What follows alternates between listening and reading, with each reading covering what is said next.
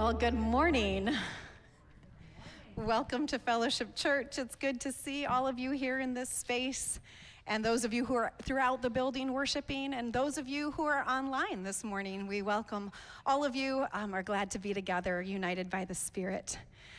It's a comfort to me, this line in this last song that we just sang, that our God is surely in this place, that God has been here before we got here, that we don't have to do anything special to get God's attention, but that God welcomes us and invites us into his presence because he is always here and always everywhere. So this morning, I hope you find comfort in that. I invite you to stand as we hear the words from Psalm 145. You can stand. We're going to hear these words as they call us into a place of worship, and then we'll sing together. The Lord is gracious and merciful, slow to anger and abounding in steadfast love. The Lord is good to all, and his compassion is over all that he has made. The eyes of all look to you, and you give them their food in due season. You open your hand, satisfying the desire of every living thing. The Lord is near to all who call on him, to all who call on him in truth. He fulfills the desire of all who fear him. He also hears their cry and saves them. My mouth will speak the praise of the Lord, and all flesh will bless his holy name forever and ever. Let's do that together this morning by singing praise to the Lord, the Almighty.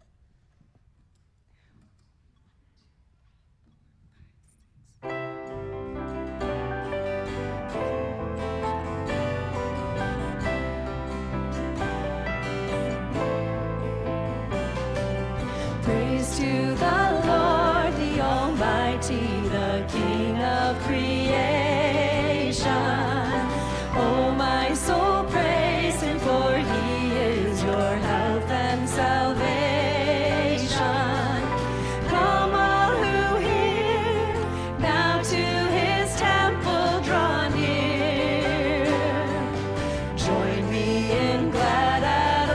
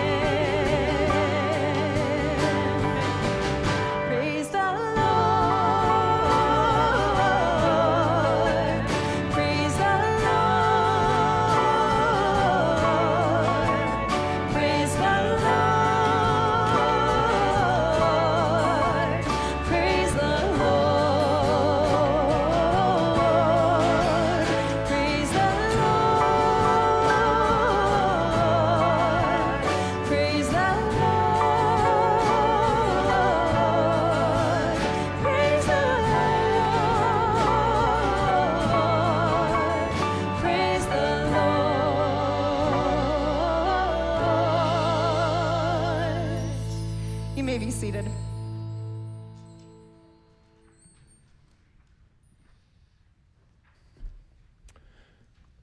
Becca and I were having dinner with some friends the other night, and we started talking about the Enneagram, which is a self-discovery tool, you might say. It has some roots in the Christian tradition. But what it does is it helps us process maybe some of the unique gifts that each of the personality types bring to the world, but also some of the shadow sides, some of the ways in which you live into unhealth. What I found most interesting, though, about the conversation was that so many of us were kind of confused about what type we were. Are we at this number or at that number? Maybe some people had a strong conviction that they were this number, but yet others were very confused and didn't know at all what the numbers even meant. It made me wonder or think about how much we have in Jesus Christ, a God who knows us and knows all of us.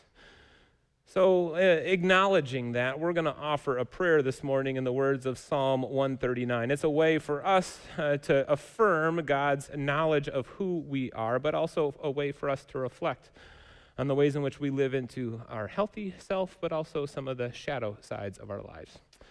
The way in which we will encounter this prayer is that I will read a portion of Psalm 139, and then you will respond back with a refrain, if you will. Hear the word of the Lord from Psalm 139. You have searched me, Lord, and you know me. You know when I sit down and when I rise. You perceive my thoughts from afar. Lord, you know me.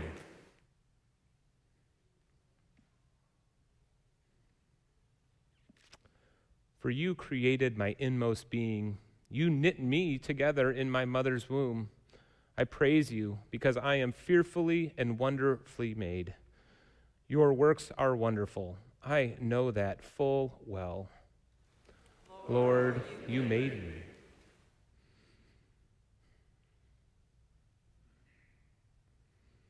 My frame was not hidden from you when I was made in the secret place, when I was woven together in the depths of the earth. Your eyes saw my unformed body.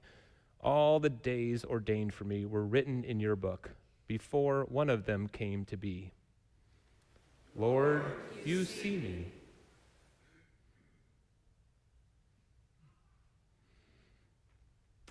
How precious to me are your thoughts, God. How vast is the sum of them. Were I to count them, they would outnumber the grains of sand. When I awake, I am still with you. Lord, you understand me.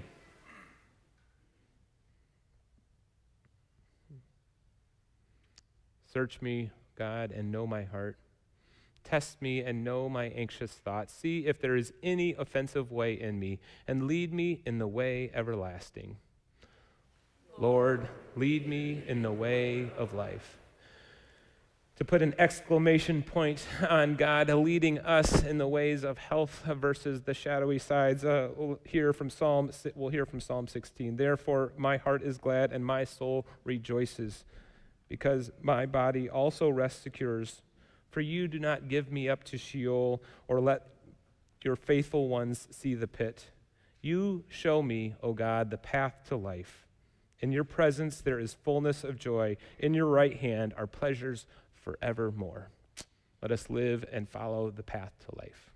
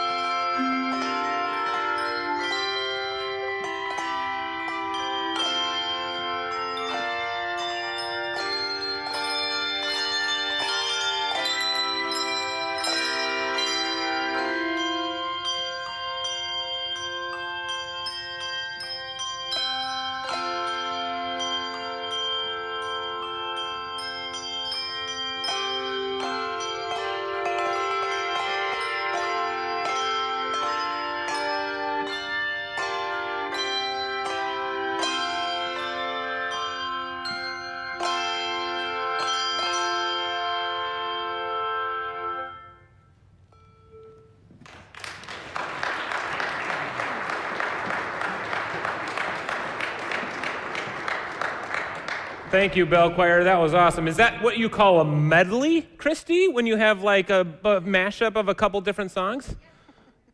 Is that a good enough qualification for me to join the Bell Choir? Come on in.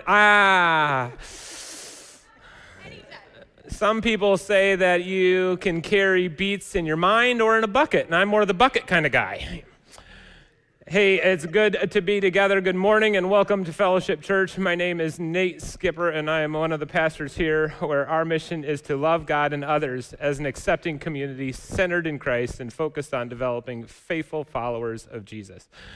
If you are new or visiting with us this morning, first off, welcome. We're glad you're here, whether you're in person or online. The other thing is that if you are new or visiting with us and you want to learn more about what's going on at Fellowship and what it might mean to officially, you might say, join our crew, our family, our church, there will be a Discover Fellowship class that will be meeting on Wednesday evenings, the next 3 Wednesday evenings starting this Wednesday.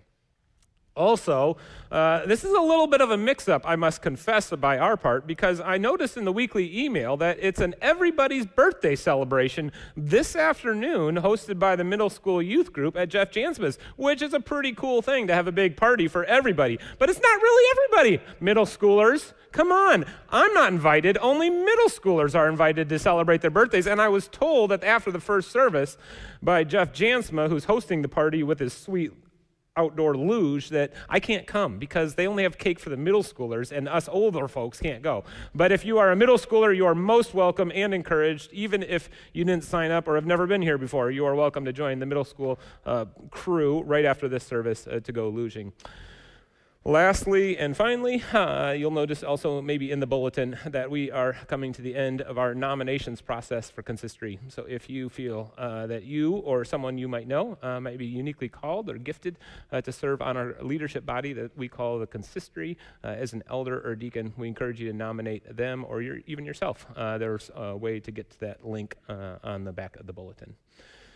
My friends, as a church, we believe that God is doing some really cool things in and through the ministry of this congregation. And one of the ways in which that happens is through our shared gifts and offerings. And so just as a reminder, those are at the back of the sanctuary here in the space, but also online. You can give on our website. And we'd encourage you to consider the ways in which God might be inviting you to participate in the ministry God is doing at Fellowship Church.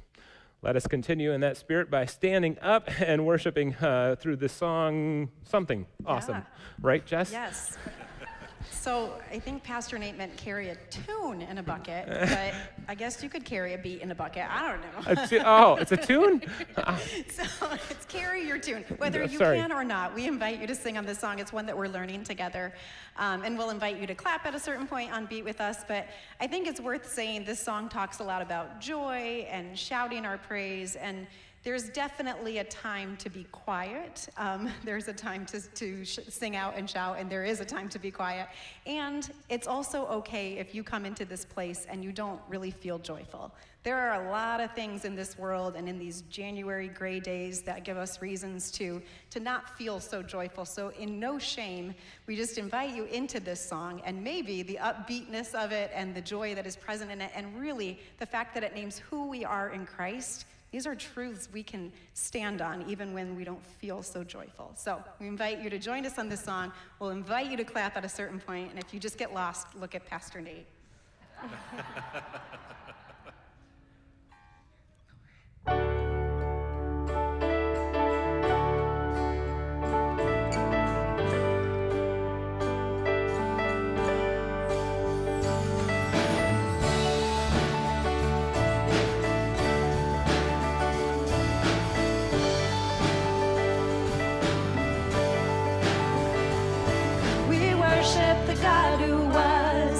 Worship the God who is. We worship the God who evermore will be.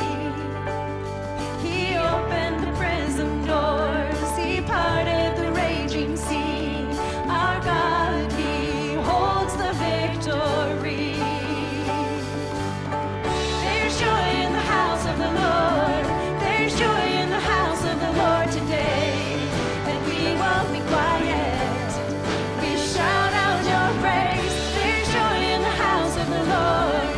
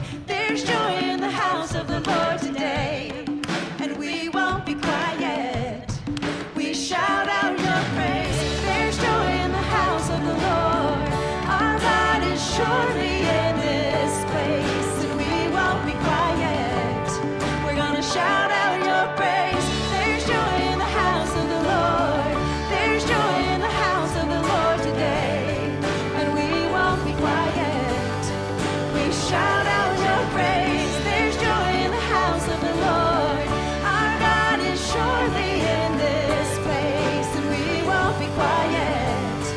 We shout out your praise.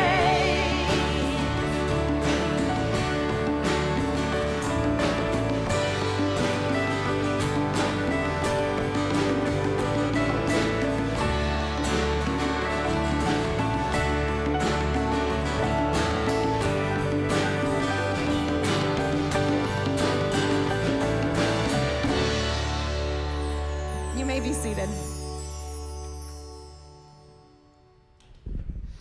Hey, pretty good, Jess. I think we found the beat in the bucket there. Good morning, Fellowship Church. The Lord be with you.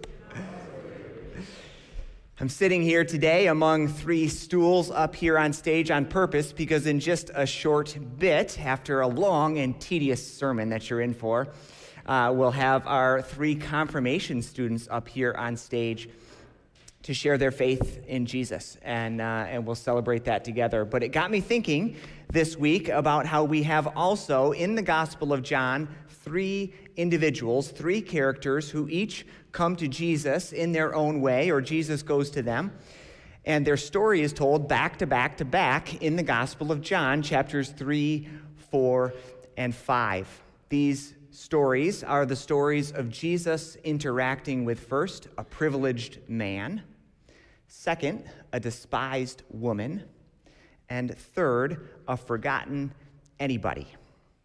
Now, it might be too much to bite off all 3 of these chapters in one morning. It reminds me of years ago when I was growing up. My parents were the type who wanted the kids to hang out in our own basement, and it was a wise parenting choice. We hung out there often because they populated it with a TV, a sound system, a ping pong table, and a fridge full of endless Mountain Dew.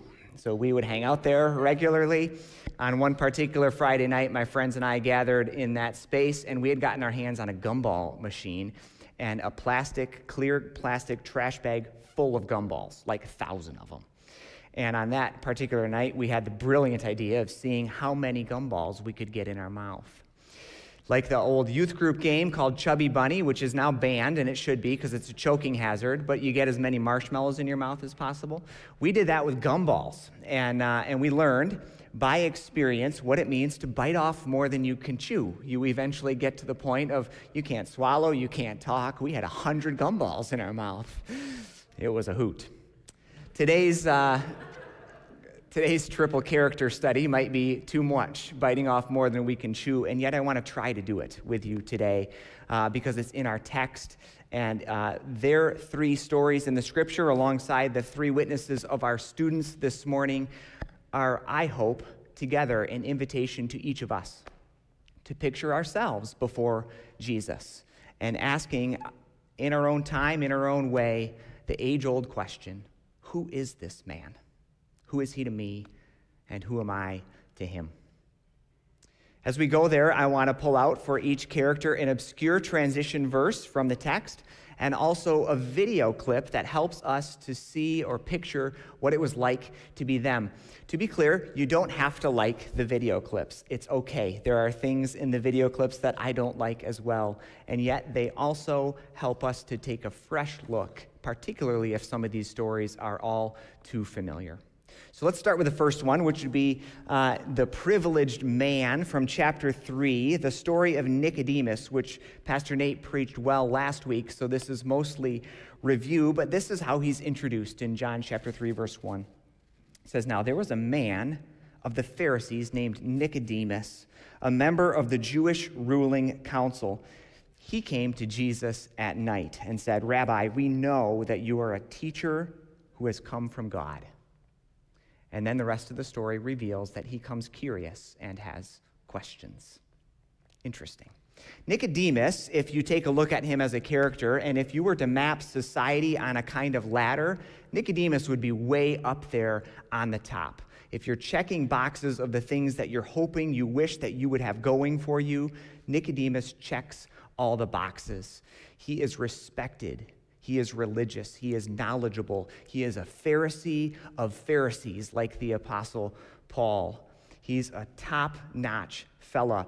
And, as some of you might actually know from your own life experience, his high ranking, his prestige, are precisely the things that make his relationship to Jesus uniquely difficult or highly consequential, if you will. Nicodemus appears 3 times, as Pastor Nate said last week, in the Gospel of John, at the beginning, middle, and end, chapter 3, chapter 7, and chapter 19. So he's there from start to finish, but every time he's on the fence. He's seeking Jesus, but we never quite know whether he believes or follows Jesus. He ends up being a character who is a kind of cliffhanger, kind of like the elder brother in the story of the prodigal son, where eventually you're just left wondering, will the elder brother finally join the party or not? We wonder with Nicodemus, will he ever finally join the Jesus party or not? Now, with 2,000 years worth of hindsight, we can look at him and say, oh man, he had so much to lose. He missed out on not following Jesus. He would have said it differently in his day and age. He would have said, I have so much to lose by following him. It's the opposite way around. So I invite you to take a look at this clip to picture a bit of what it would be like to be Nicodemus. Tonight, you are an honored guest.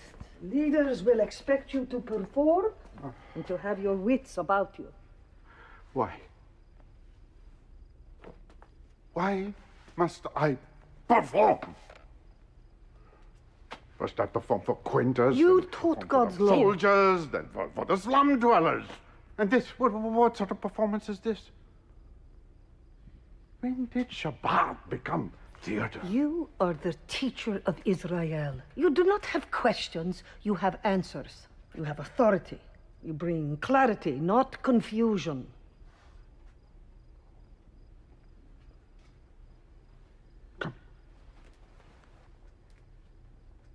Come here. Tell me. What do you see in the mirror? It is a cheap glass. I can barely make out anything at all. Sometimes I wonder if what we can know of Adonai and the law is just as blurred. What if we're not seeing the whole picture? What if it's more beautiful and more strange than we can ever imagine? That is the most ridiculous thing I ever heard. It might even be blasphemy. It was just a thought. And you will never utter those thoughts in public. A man is free to question in his heart. Then Lord. leave it in your heart. This is a serious engagement. They expect an erudite teacher, not a doubting, blaspheming fool. I hope you can see it a little bit there. Nicodemus seems to be a genuine seeker, and it's consequential for him to follow hard after Jesus. The reason I think it matters today is Nicodemus is me. Nicodemus is you. Nicodemus is us. Nicodemus is anyone who is a religious person of rank or who has been in the church for quite some time. I'm thinking of the Jethros that we have here at Fellowship. Jethro is a riff on a story in Exodus where Moses has a father-in-law named Jethro, and Jethro helps him lead the people. We call past presidents of Fellowship Church the Jethros. So I'm thinking of our religious, prestigious leaders of years past, of June Reimink, Carol Wagner, Bob Ellis, Roger Price, Barb Eriks, Jeff Jansma, and a host of others. These would be our Nicodemuses. I'm thinking of our past pastors, Ken Eriks, JB, the Reverend Most Righteous, Megan, Marika, Lindsay, Nate, Ross, others. Each and all, maybe yourself included, like Nicodemus, are surprisingly invited by Jesus to be born again, to start all over. It's fascinating that it's Nicodemus, the teacher of Israel, not some wandering fool. It's Nicodemus that Jesus actually evangelizes first. Nicodemus, the teacher of Israel, is the one who encounters John 3:16. That's the one who it's actually said to, not some poster at the end of a football stadium. It's to Nicodemus. It makes me think of my own story, of what it was like for me, too, to sit as a confirmation student one day. I've been in the church my whole life. I've belonged to God from the very start, baptized as an infant, went to church on Sundays twice, plus catechism, went to a Christian school, all of the things. And yet there were still times where I would meet Jesus and be invited to be born again. Particularly one stands out for me where all of the stuff as a senior in high school that I knew, the information that was in my head and about the Bible, moved about 18 inches from my head to my heart. And it made a big difference. It was one of 1,000 other conversion experiences that I've had, little bits, reforming and always reforming, if you will, to use a phrase from our tradition. That's been my journey, and I hope it's been yours too. And I think that as we see Nicodemus in this story, he is there as a representative character to all of us who are heavily churched, and as a clear reminder that we are to always be seeking Jesus and always wondering, who is this man? Who is this man? That's character number one. Character number two is actually Nicodemus's polar opposite. It is the woman at the well in John chapter 4. There's a transition verse that's really curious in that particular chapter. John chapter 4, verse 4. Jesus has just finished interacting with Nicodemus in Jerusalem, and he's on his way back up north to Galilee, where he's from. And in verse 4, it says, he had to go through Samaria. He had to go through Samaria. Well, no, he didn't, right? I mean, anybody who's traveled anywhere knows that there's multiple ways to get from here to there. Geographically, you can go all kinds of different ways from one place to another. And actually, faithful Jews were in the habit of doing that. They'd go from Jerusalem to Galilee and avoid Samaria. So something else is going on. And the reason he had to go there is because of his own purposes or his God-given purpose in life. He had to go through Samaria because he had someone to meet there. And the person he met there is the woman at the well. Again, she's the polar opposite of Nicodemus. He's named, she's not. He's respected and prestigious. She is despised and rejected. He is a Jew and an insider to the people of God. She, a Samaritan and an outsider, clearly.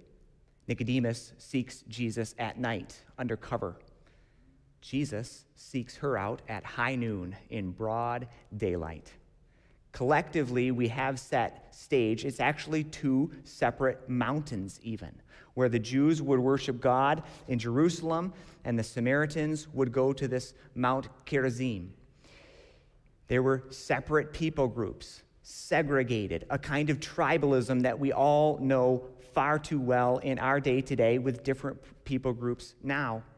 And as Jesus seeks her out and interacts with her, anyone and everyone who feels like they are a despised outsider should pay careful attention to this particular scene. I invite you to take a look.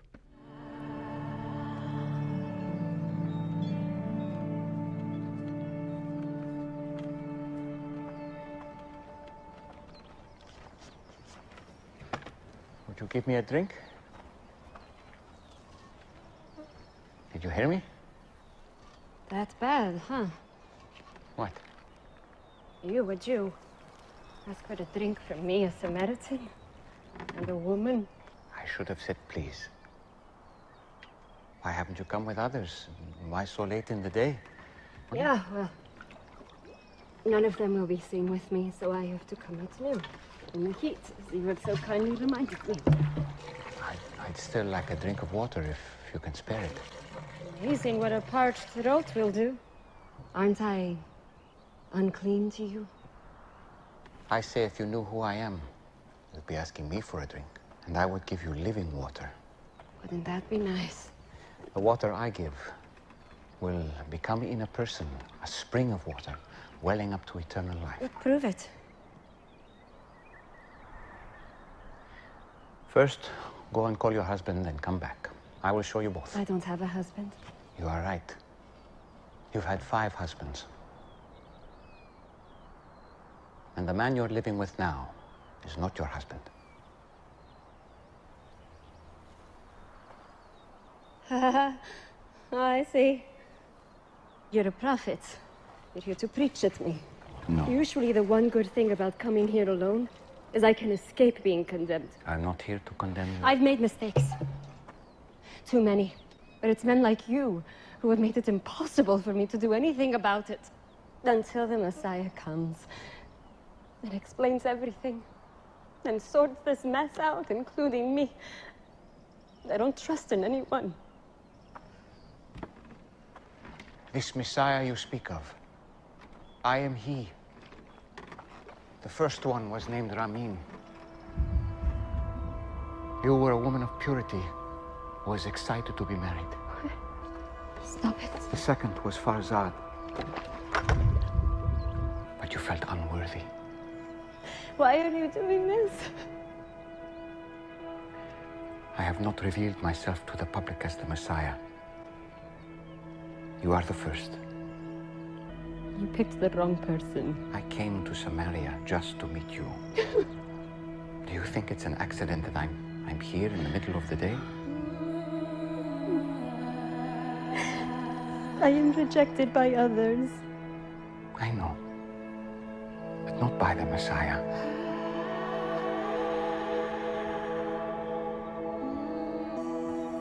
And you know these things because you are the Christ.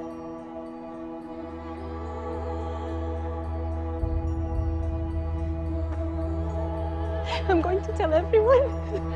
I was counting on it. It won't be all about mountains or temples. Soon, just the heart. You promise? I promise. This man told me everything I've done. Oh, he must be the Christ! Hey, wait! You what there? You forgot your, Fancy a man who told me everything I ever did!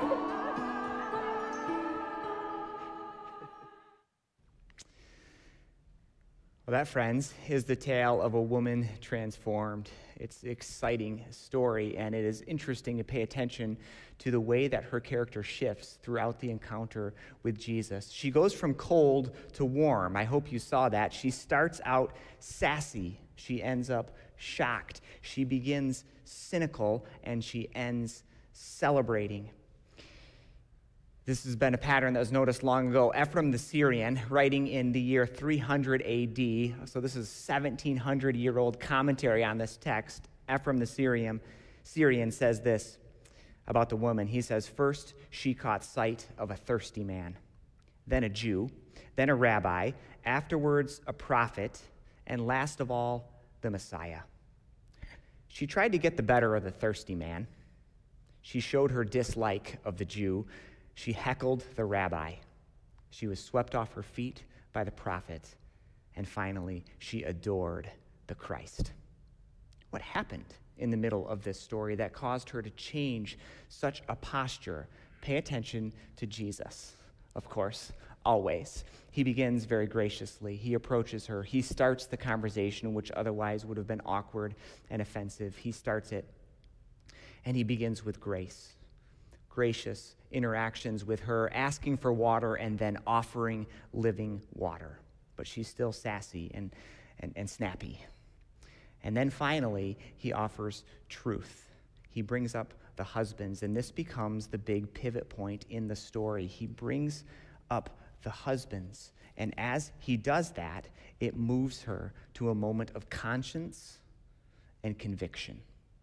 She's really chatty, you may have noticed. She's talkative. The shortest answer she has is the one where he first brings up the husbands. She says, I have no husband. It's only 3 words in the Greek. She's clearly shutting down, closing off, hoping to stay hidden in that particular moment. But it begins the shift in her life. Now, to be clear, we don't have to view all of these husbands as all her fault. That has been done by too many people for too long, to paint her up almost as if she's some kind of prostitute or some kind of terrible, terrible, terrible person. That's not what the text says. She actually had husbands. They might have been serial husbands, but she's not a prostitute. And these husbands could have left her for various reasons. They could have died. They could have been abusive. They could have been scoundrels who left her because they could in that society. And 5 or 6 is a lot. We also don't have to try to paint her up as if she's totally innocent. None of us are innocent. We don't need to try to pretend that she is either. And the last one in particular is quite clearly problematic in the text. In the Greek original, it suggests that he's not her husband because she's probably someone else's. There's clearly a problem here. But Jesus is only bringing up these husbands to the point of conscience and conviction, which is what he often might do with us. It's been said that the prerequisite to receiving the gospel is knowing that we need it. And up until the point of bringing this up, she has plentiful shields in place, like many of us do. When we are hiding from God and hiding from others, we are sassy, we are snappy, we are cynical, just like she was. When we are humbly open to God and others, as she does, and it's noteworthy that she actually stays. She could have walked away. She stays there in broad daylight with Jesus. She is humbly open to him and to others. That's when we have connection, laughter, and joy, which is what follows in her particular story. It's fascinating that the story ends with her becoming one of the first evangelists in the Bible. How cool is that? A Samaritan, the outsider, pulled inside, becomes one of the first ones. She goes back to her village and celebrates the one who knows her better than she knows herself, the one who told her everything. She goes back and says, come and see this Jesus. Come and see the one who might be the Messiah. She's not even quite sure yet, and yet her whole village follows and follows Jesus as well. What a cool thing. She receives the living water because she finally asks for it, and then she becomes a fount flowing over into her village. What a cool story. To anyone and everyone who feels like a hopeless outsider, I hope that you would join the woman in celebrating Jesus is the one who knows me. And that's actually a really, really good thing. That's the second character. We have one more character who is yet different than the previous two. John chapter 5 tells the story of a forgotten anybody. We also don't know this person's name. It is a man, an unnamed man who is sitting beside a pool. He is crippled, and this pool is where they're hoping that when it bubbles, you can be healed by it. And he is gathered there. He has been there for 38 years. Unlike Nicodemus and the woman at the well, who in some ways made their own life choices, this time it seems a bit like this man by the pool was likely a victim. His condition was probably not his fault. What caused it? We don't know. What was it like to be him? We don't know. We don't get those details. We do know that he was there for 38 years, and that's a really long time. Had he given up hope? Take a look at one rendering of what his story might have been like.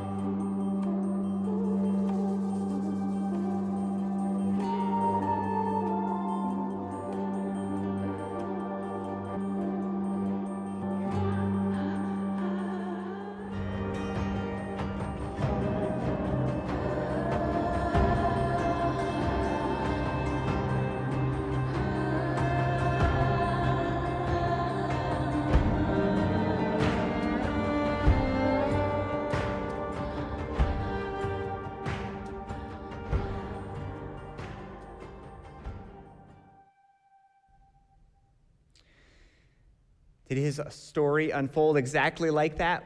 We don't know.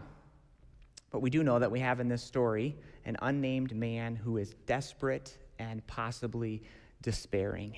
And the center of the text is this transition verse where Jesus shows up and asks a very strange question. He says, "Do you want to get well?" John chapter 5, verse 6. Do you want to get well? What a peculiar question. Two noticings that I hope you notice. First, I hope you notice the pool. The man is beside this pool called Bethsaida. And the wondering is this pool of God or is it something else? It strikes me as possibly something else, maybe a bit more like hoping to win the lottery as a way of getting rich. This water-stirring kind of thing doesn't seem to be so immediately orthodox. And yet, I'm not so sure I can be all too judgmental about that, because any and all of us who end up in dire straits are very often willing to take help from wherever we can get it, aren't we? Some pastors have even noticed that even the most staunch atheists who deny faith altogether, if they end up at a hard enough spot and you offer them prayer, they're very unlikely to refuse it, because we'll take help from wherever we can get it. Well, thankfully for this man, Jesus sought him out, even when he wasn't seeking Jesus out, and Jesus heals him without the help of the pool, which is fascinating. And it brings us back to this penetrating question that Jesus asks of him when he shows up. Do you want to get well? Do you want to get well? It makes me wonder if and when Jesus shows up in all of our lives, does he also ask us, do you want to get well? The old story of St. Augustine tells his confessions almost too honestly. He has an instance where he's talking about a confession he makes to God saying, "Oh Lord, please make me chaste, but not yet." He doesn't want it yet. It's an indication of what he truly wants. He's enjoying the promiscuity a little bit too much. Do you want to get well is the question that's asked there. You could picture also people who are in prison who sometimes get so used to being in that place. Not all, but you might end up in there so frequently that it is an ask. Do you really want to get out? And do you want to get used to living among the well? It's a fitting question. The man had been there for 38 years among the unwell. Do you want to get well? I think part of the point of Jesus asking his question is that Jesus wants to work with those who want something. Jesus wants to work with those who want something. And I've learned over the years that there is no discipleship without desire. We must be seeking after him. We got to want something of this Jesus, and he wants us to want something. We're running out of time here. But I want you to notice, on the whole, that we have these three characters, each who encounters Jesus in their own way. And Jesus meets them face to face, as they are, where they are. How wonderfully gracious. And at the same time, Jesus also challenges each of them in precisely the way that they need most to be challenged. From Nicodemus, we learn the great value of seeking and to never give up on seeking, because a life of stagnation is just not okay. From the woman at the well, we learn the value of asking, because Jesus has the best stuff in the whole world on offer, but he wants us to ask for it. And when she finally does, it makes all the difference in her world and her whole village. And from the man at the pool, we learn the value of wanting, because part of what Jesus comes to save us from is a life of despair. He wants us to want. In just a moment, we're going to have a few students up here on these stools, and they will be doing these very same things that the characters in the scriptures are doing. They will be seeking, asking, and wanting. And I hope that the collection of all of these individuals who are coming to Jesus in their own ways is a reminder to you as well to picture yourself standing before Jesus day after day after day and asking, who is this man? Who am I to him, and who is he to me? In the name of the Father, Son, and Holy Spirit, amen. I invite you to stand and join us in singing as we respond.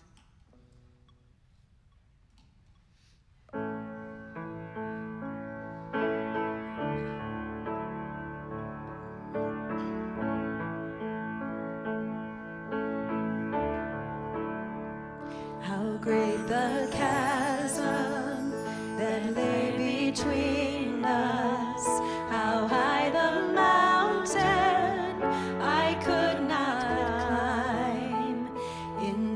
desperation, I turned to heaven and spoke your name into the night. Then through the darkness, your loving kindness tore through the shadows of my soul. The work is finished, the end is written.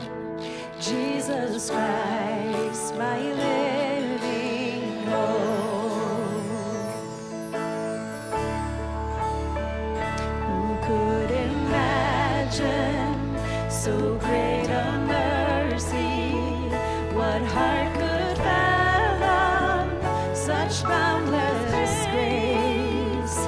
The God of ages steps down from glory to wear my sin and bear my shame. The cross has spoken, I am forgiven. The King of Kings calls me his own. Beautiful Savior, I'm yours forever. Jesus Christ, my living hope. Hallelujah, praise the one who set me free. Hallelujah, death has lost its grip on me. You have broken every chain. There's salvation in your name, Jesus Christ, my living hope. Then came the morning that sealed the promise. Your buried body began to breathe. Out of the silence, the roaring lion declared the grave has no claim on me. Then came the morning that sealed the promise. Your buried body began to breathe. Out of the silence, the roaring lion declared the grave has no claim on me. Jesus, yours is the victory. Oh, hallelujah, praise the one who set me free. Hallelujah, death has lost its grip on me. You have broken every chain. There's salvation in your name, Jesus Christ, my living hope. Hallelujah, praise the one who set me free. Hallelujah, death has lost its grip on me. You have broken every chain. There's salvation in your name, Jesus Christ, my living hope. Jesus Christ, my living hope. Oh God, you are my living hope. You may be seated. Good morning. My name is Bryce Vanderstelt. I'm the Minister of Youth and Young Adults here at Fellowship, and I invite our confirmation students to come on forward. So these students have taken part in our confirmation class, and to give you a picture of what that's like, since, forget if it was end of October, beginning of November, they have been meeting with me and Reagan on Sunday mornings, and we've been having discussions about our faith and what we believe and what the church does. And through these conversations, so they've come on Sunday mornings to take part in that. And then we've also given them a couple of projects to work on. One is we ask students to write their own creed. So to sit down and say, write down the ideas of what do I believe in my faith. Then this year we also started asking them to come up with a service project, something that we as a church community could do for the community around us. So each of them prepared a project and came this past Monday night to meet with our consistory and speak before the group of elders. They did a great job and presented these things, and the elders voted, and this morning we get to celebrate as a community. Now we're going to give you guys the chance to talk a little bit because I know you love it, especially with the microphone. But Landon, so again we have Landon Meyer, Ellery Tolgetsky, and Evan Zorner. Landon, as we went through this whole process, what was a highlight or what was the favorite part of the process for you? My highlight or favorite part was probably doing the service project to try and help the people around us in the community. Another section that they worked on was their creed. And in this creed, they focused on 4 parts. I believe in God the Father. I believe in Jesus Christ. I believe in the Holy Spirit. And I believe that I. Now, Evan, of those 4 sections, which one stood out to you the most? Well, the section that stood out to me the most was probably the I section because it was the hardest one for me to write just because there were so many things that I didn't know what to put in it. And it was hard to choose which order and like what ones to put in it. And the thing that I had written was that I am faithful, that I am sinful, but am forgiven by God, and I am loved by God and others. And that's what I had and I put together. Now, Ellery, Landon mentioned the service project, and Ellery showed up not only to share her service project with the elders, she had a PowerPoint ready to go to share with the elders. So, Ellery, I'm just curious, could you just give us, what was the big idea of the service project you put together? The big idea was to think of things we could help, like our church could help with community. Mine was to help get winter gear for the high school and the elementary school. So I love that Ellery, as she was talking, as they were preparing these things, she said, you know, I walk between buildings at school and I notice people walking without coats and I know they don't have one. So how cool would it be if we could provide things for our community? Since the very first day of our class, when I always start out the class by saying, why are you joining this class? Why do you want to be in confirmation? And this year, all 3 of them had a shared kind of hope that they wanted to be a part of the church so that they could take part in the service and what the church is doing. So there's a heart for service in this group that has been a gift to discuss with them and learn more from them and to hear their ideas of how we as a church can serve others. Now today we're doing confirmation, and we are confirming the promises that were made to you guys at baptism. I would just like to share with the congregation, since you were all baptized a while ago, I want to share the dates that you were baptized. Landon, you were baptized on November 11 in 2007. Evan, you were baptized on July 1 of 2007. And Ellery, you were baptized on June 10 of 2007. Students, we know you've already done the maybe more intimidating part, which would be to share your faith in detail in front of the consistory where they're circled around and allowed to ask whatever questions they want. You did that on Monday. So this is the celebration, and I'm going to ask you the official questions, which are already kind of built into your stories and your creeds, but we want to invite you to respond together to this set of questions, okay? Do so with some enthusiasm, okay? Turn it up a notch. All right, do you renounce sin and the power of evil in your life and in the world? Very good. Who is your Lord and Savior? Jesus Christ is my Lord and Savior. Will you be a faithful member of this congregation and through worship and service seek to advance God's purposes here and throughout the world?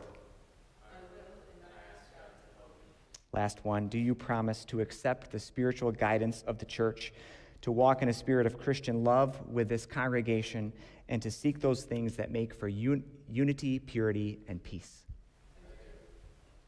Wonderful. Hey, they have kind of shared their promises there, or their confirmation of faith. I want to invite you as a congregation to rally around them, because that's what we do, and to make a promise to these students as they go public with their faith right now. We'll do so with the words that are on the screen. Let's say it together. As the congregation of Fellowship Church, we promise to love encourage, and support these brothers and sisters by extending God's love, by being an example of the Christian faith and character, and by giving the strong support of God's family in fellowship, prayer, and service. Students, welcome to the family.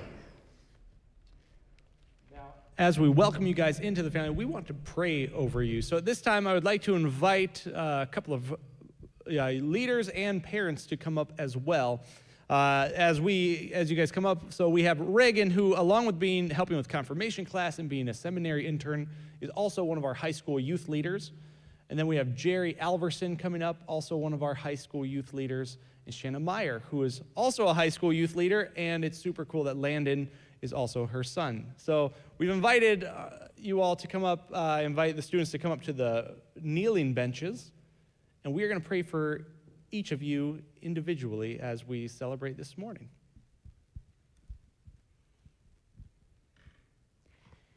Landon Carter, you are a child of God, a recipient of the covenant, saved by the Lord Jesus Christ, sealed by the Holy Spirit, and marked as God's own forever.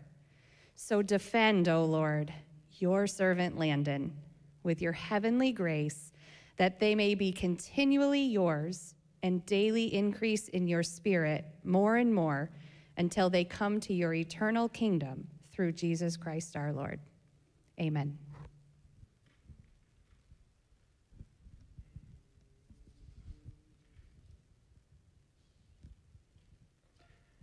Evan James Zorner, you are a child of God, a recipient of the covenant, saved by the Lord Jesus Christ, sealed by the Holy Spirit, and marked as God's own forever. So defend, O Lord, your servant Evan with your heavenly grace, that he may be continually yours and daily increase in your spirit more and more until he comes to your eternal kingdom through Jesus Christ, our Lord. Amen.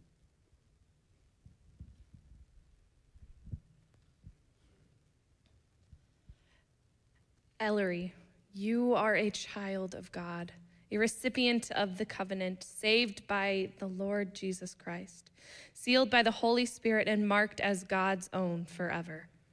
So defend, O Lord, your servant Ellery with your heavenly grace, that she may be continually yours and daily increase in your spirit more and more until she comes to know your eternal kingdom through Jesus Christ our Lord.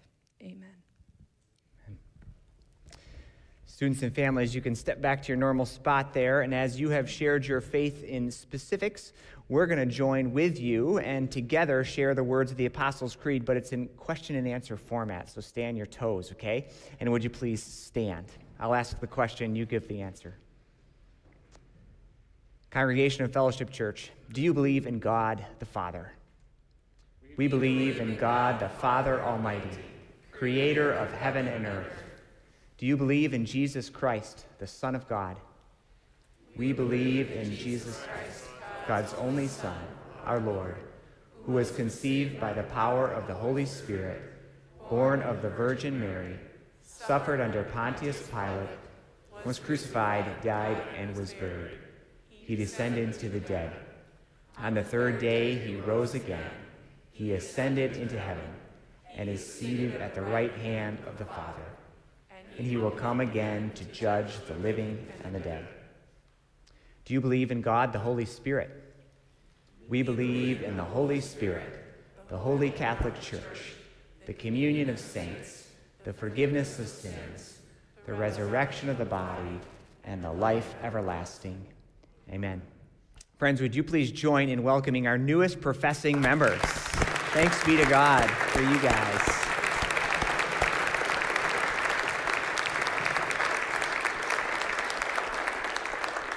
And as your first gift as being professing members, you get to stay on stage and sing with us together this song as we sing to one another, My Friends, May You Grow in Grace. Let's do it. I'm going to invite you as a congregation. Yeah, you can start playing. That's good. I'm going to invite you as a congregation to extend your hands if you're comfortable towards the students. And then when we come to the part in the song with To God Be the Glory, you can raise them.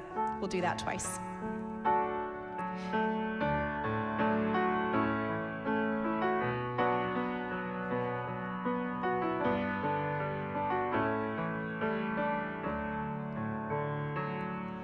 My friends, may you grow in grace and in the knowledge of our Lord and Savior. My friends, may you grow in grace and in the knowledge of Jesus Christ. To God be the glory, now and forever, now and forever, amen. To God be the glory, now and forever, now and forever, amen. Let's sing that one more time.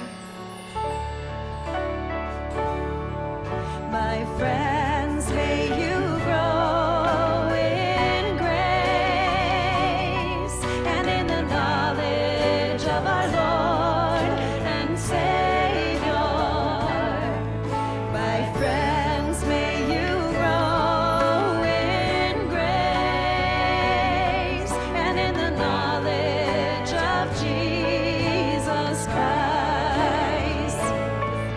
To God be the glory, now and forever, now and forever, amen.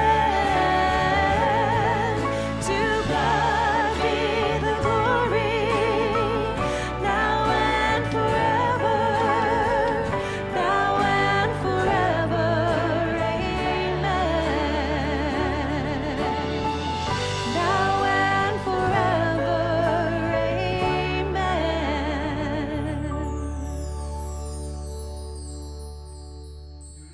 We say especially thanks be to God for you. And as we've gathered in worship this morning to celebrate Jesus Christ as the Savior of the world and as the one who knows us best, may you all, and you too, go from this place, and may the grace of the Lord Jesus and the love of God and the fellowship of the Holy Spirit be with you always. Amen. Go in peace.